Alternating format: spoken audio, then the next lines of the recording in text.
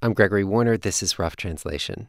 Our episode this week comes out Friday. It's a collaboration. So in the meantime, we're just going to revisit a story from last season that feels even more relevant today. It's about a country where fake news might have triggered a real war. But it's also about how life with fake facts makes it harder for us to talk to each other, makes us think differently about the divisions in our own country and what we can hope to do about them. Hello, Ruslan. Ruslan is a journalist. Ruslan Deynichenko. In Kiev, Ukraine, and he spent thousands of hours watching Russian TV, trying to sort the real from the fake. My family members, they are complaining that, you watch Russian television all the time.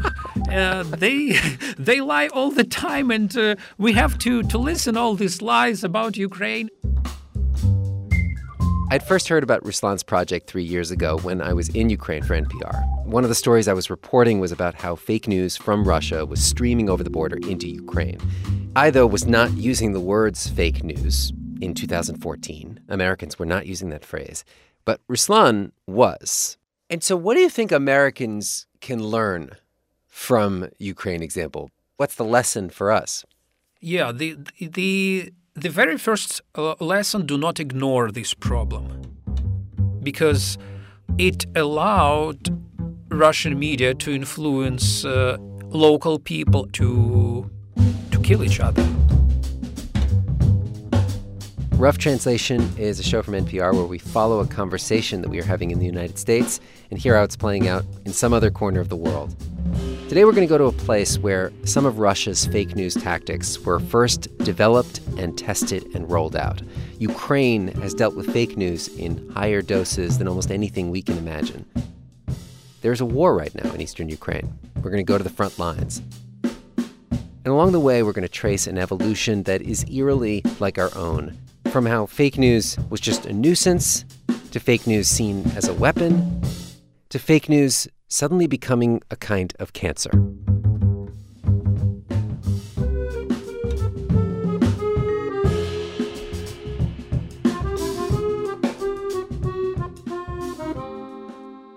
July 2016, a woman calls 911. We got an emergency. She sees a man who she says looks mentally ill, and she says she thinks he's got a gun, or at least something shaped like a gun. The police come, they shoot, but they shoot the wrong guy. All units hold fire. Hear what happened on the Embedded podcast.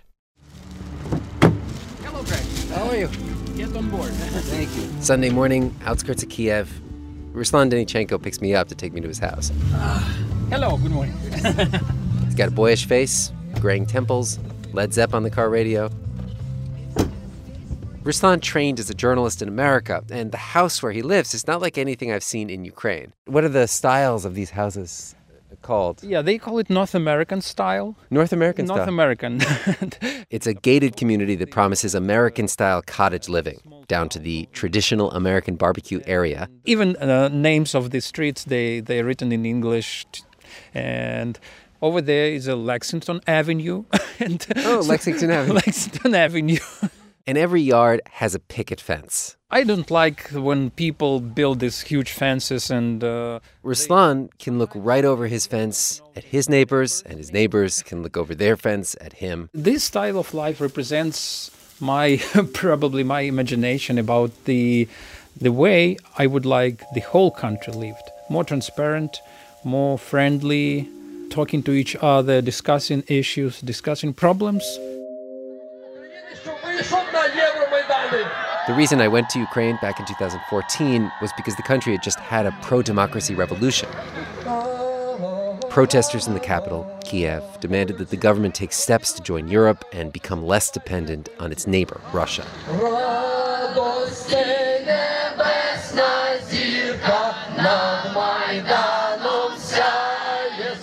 Russia opposed this uprising. It wanted Ukraine to stay its little brother, its mladshi brat.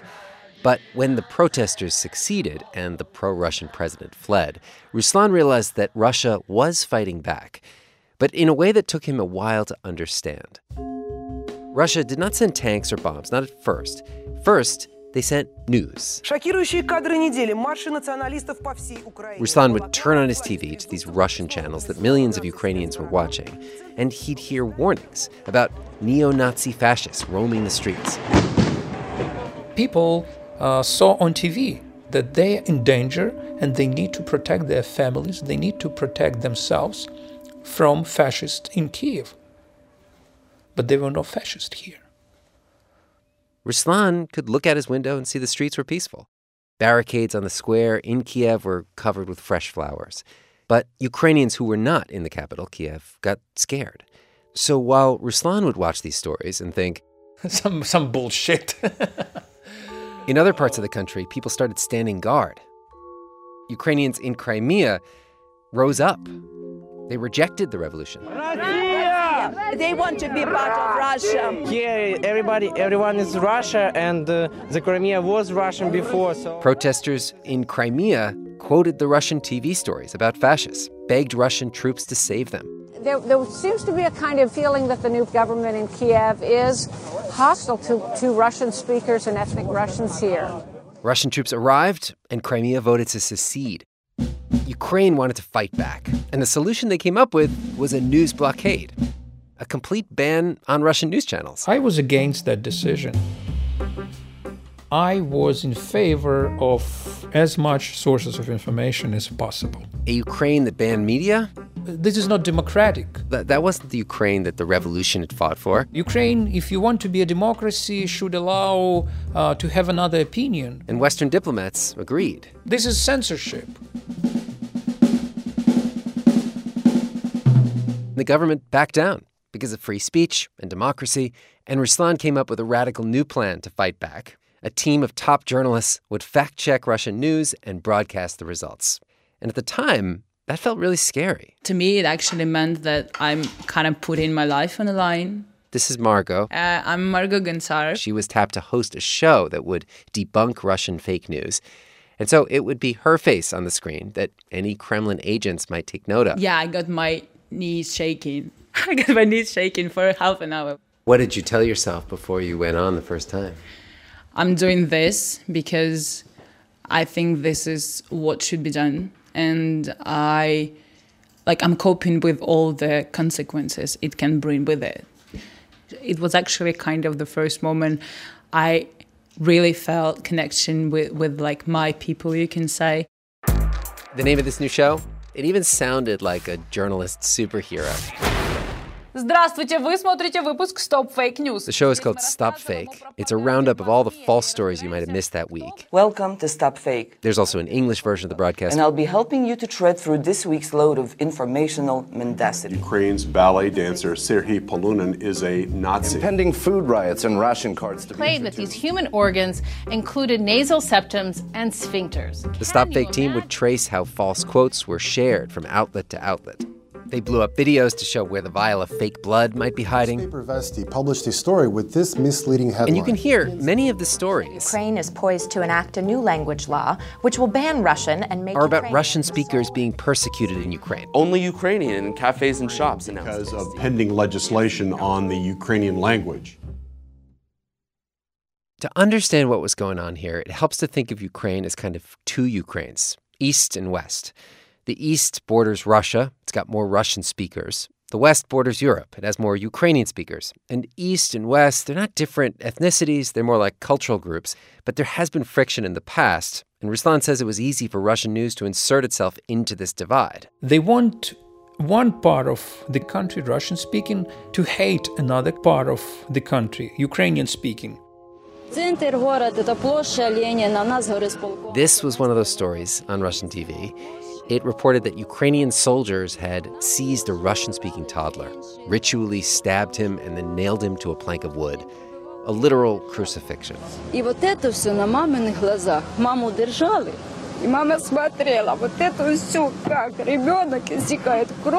Stop Fake team and other outlets looked into this story.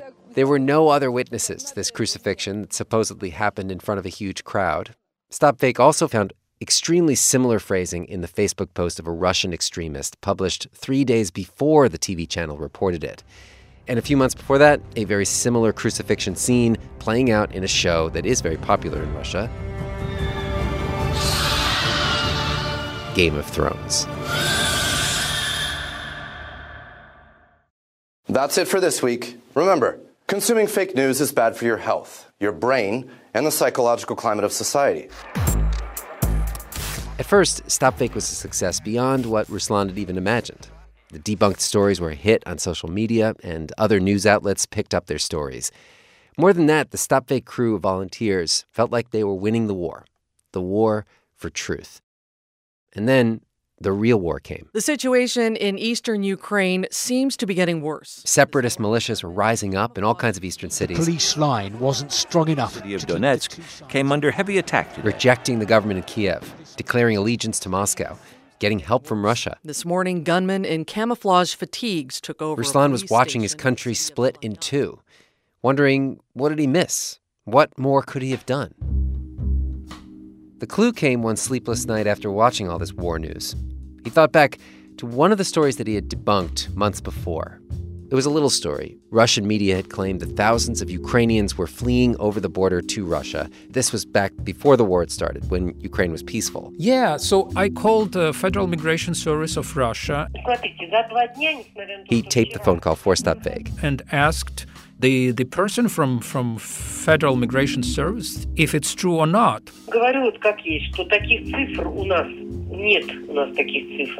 Was it true that even though there was no war, no violence in eastern Ukraine, that thousands of people in the east were abandoning their homes for refugee status in Russia? She told me, no, this is not true. We have just several phone calls, and we have nothing unusual. Thousands of Ukrainians were not fleeing to Russia, because why would they, right? I mean, Ukraine was totally peaceful. Except Ruslan did not hang up just then. He kept talking to this Russian official. And what she told him next, he would not realize the significance of until months later. Months later, when war had come to eastern Ukraine and thousands of people were fleeing their homes. It was several months later, in the middle of the night, when I remembered that phone conversation. And I went to my computer and I listened this conversation again. And bam, it was kind of a thunderstrike to my head. What she had told him was that, yes, there were no refugees right now. But she told me that we have received an order from Moscow to prepare places for refugees. So there were no refugees, but they started preparation process for refugees. Ruslan had thought the news was not true. Actually, it just wasn't true yet. Yes, sometimes they just preparing you for events that still have not happened. This seemed like something a lot weirder and a lot more dangerous. Before he'd known that fake news could inspire fear and distrust, but now it seemed to be planting ideas in people's heads. And for Ruslan, this little moment on the phone with the Russian official, it felt like he'd accidentally pulled back the curtain on the stage set before it was done. So now when I saw something on Russian television, I usually ask myself, what might be their plan? Ruslan started to doubt that truth alone could win this war, especially if today's fake news could become tomorrow's reality. When Rough Translation returns, we're going to go east, to the place where the information war and the real war meet.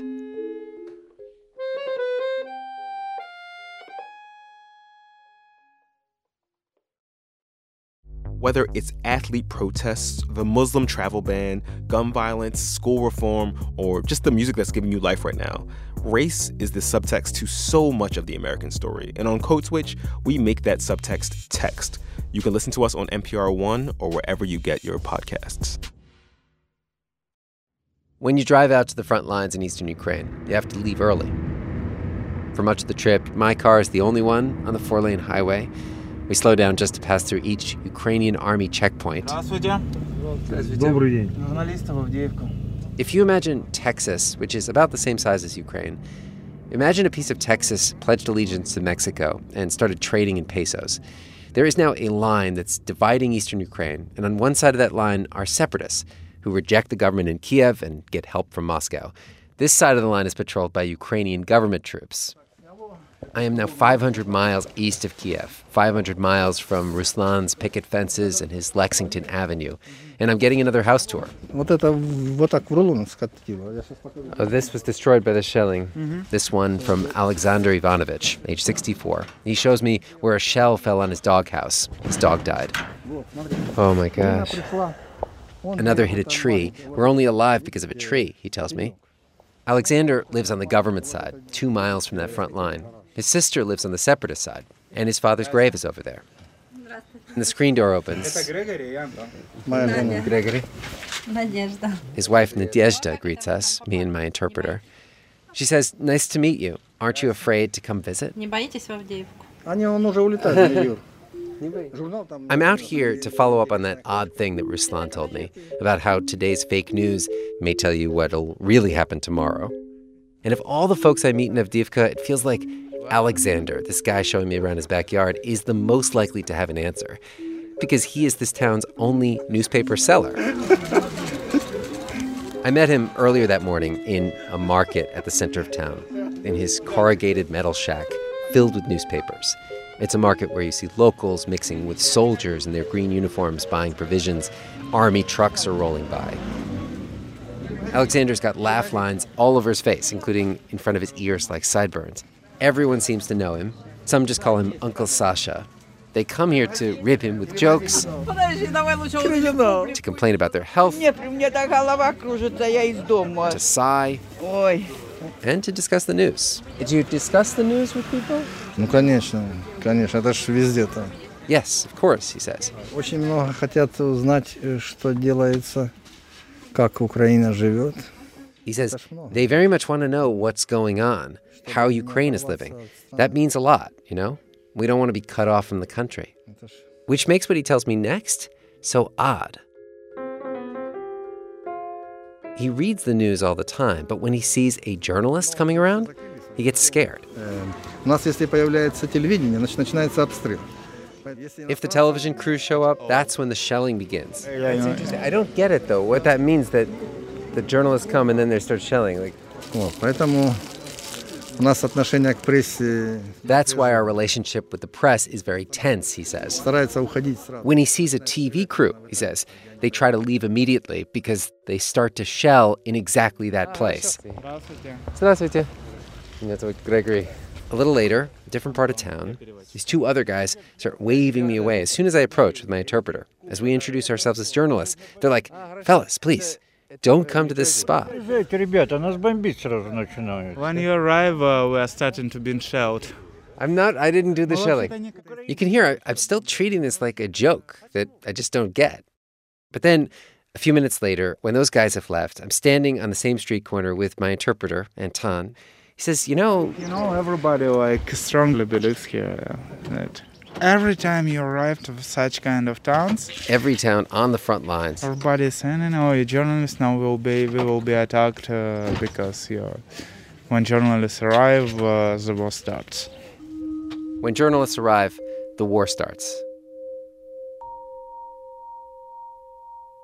I couldn't put this out of my mind. Because it means that people here believe that this war is being fought mainly so that someone else can watch it on TV. It's like a reality show war, but with real bullets. And Alexander is one of the unwilling extras. Alexander even told me, Поэтому мы уже знаем это шоу. We already know in advance it's a show, and we don't like it.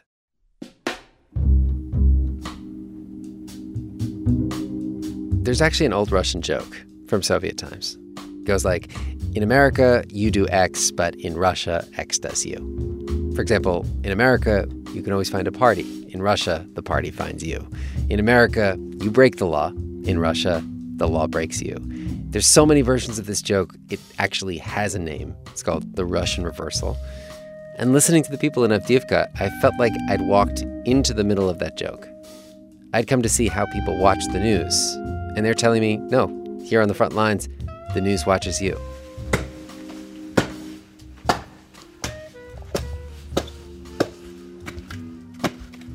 Back in Kiev, on Ruslan's patio, he's chopping wood with this little axe. It's like Ukrainian village meets suburban, firing up the grill for his family's favorite Sunday meal, cheeseburgers. I want to ask Ruslan to make sense of what I'd heard on the front lines about this being some kind of reality show war. But before I can even bring it up, he wants to show me something. He leads me to the living room. There's this kid playing on the floor. What is this, Separatist TV channel? Yeah. On the screen is a guy in camouflage fatigues. He's one of the Ukrainian separatists who has declared independence from Kiev. The press conference is actually taking place on the other side of that front line. But Ruslan is not apparently interested in what that guy is saying. The channel's on mute. He directs my attention down to the bottom of the screen, where the microphones are arrayed on the podium. He's counting the Russian mics. When you see 1 or 2 mics, and these are local TV channels, it's okay. But when you see 10 mics from Russian TV networks, it means they are going to do something. It is a shelling or some kind of events that might be dangerous. See, the people in Avdiivka know that because when I came, they said, we don't like you journalists because when you journalists come... Yeah, so I think local people, they have noticed this correlation. There is this one really unnerving difference between his theory and the one that I heard out in the front lines. For Ruslan, it's the Russian mics that you have to watch out for. They're there to make Ukraine look bad. But for Alexander, it's the Ukrainian mics, aiming to make Russia look like the bad guys. Which is improbable, but almost impossible to fact-check in the fog of war. The perception that it is true, though, is almost as scary. Both Ruslan and Alexander believe that journalists are in cahoots with their governments, fighting the information war alongside the real one. And if you believe that, you can just ignore any piece of news that you don't agree with. Just chalk it up to enemy strategy.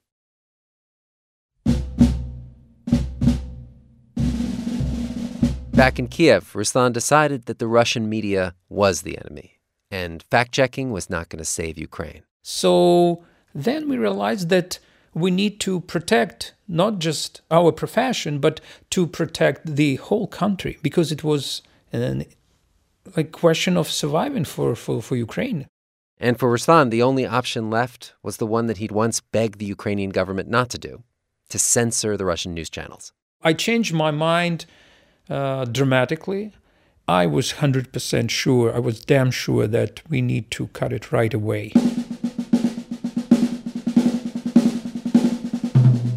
StopFake handed its archive of Russian propaganda techniques to the Ukrainian government, which promptly used it as evidence. If we did it earlier, I think we might avoid a lot of deaths.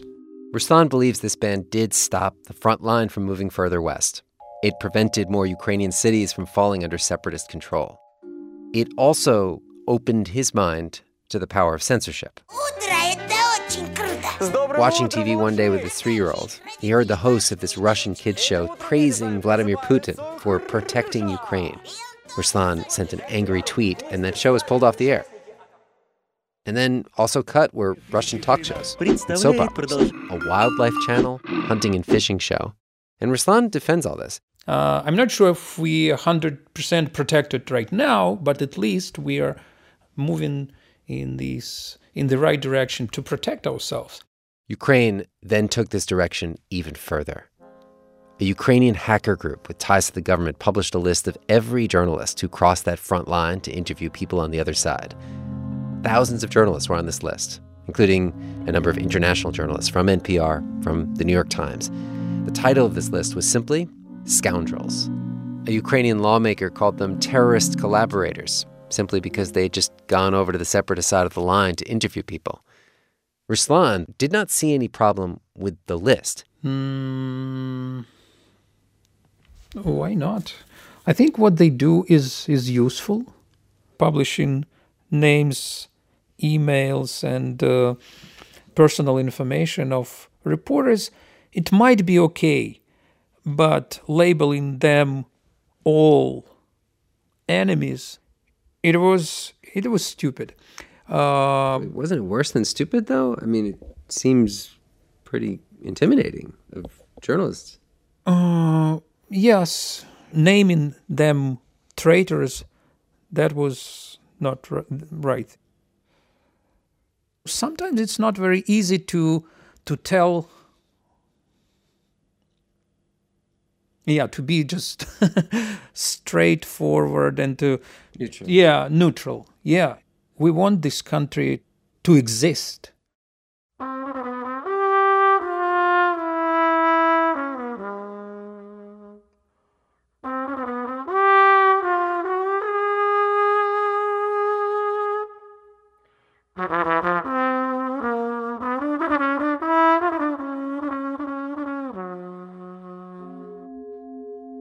There are costs to fighting an information war. The obvious one is that you start to adopt the tactics of your enemy. Today, it's common to hear a critic of the Ukrainian government tagged a Kremlin agent. There's even a term for someone who's an agent without actually getting money or direction from Russia. They're called an unwitting agent. Ruslan, though, talks about a different cost. Spending so much of his time fact-checking fakes, he's got no time to write stories about Ukrainians who are making things work, despite their differences. The sort of stories that he imagined himself writing when he first moved to that house with the picket fences. Stories that inspire other people. This inspires. This is true journalism. To check somebody's lies and to keep somebody accountable. I cannot tell that I'd be happy to do it all my life, right? I'm afraid that Russia understands it, and they do their best to make us enemies forever. And at the end of the day, it will be very difficult to sit at the table and talk like friends.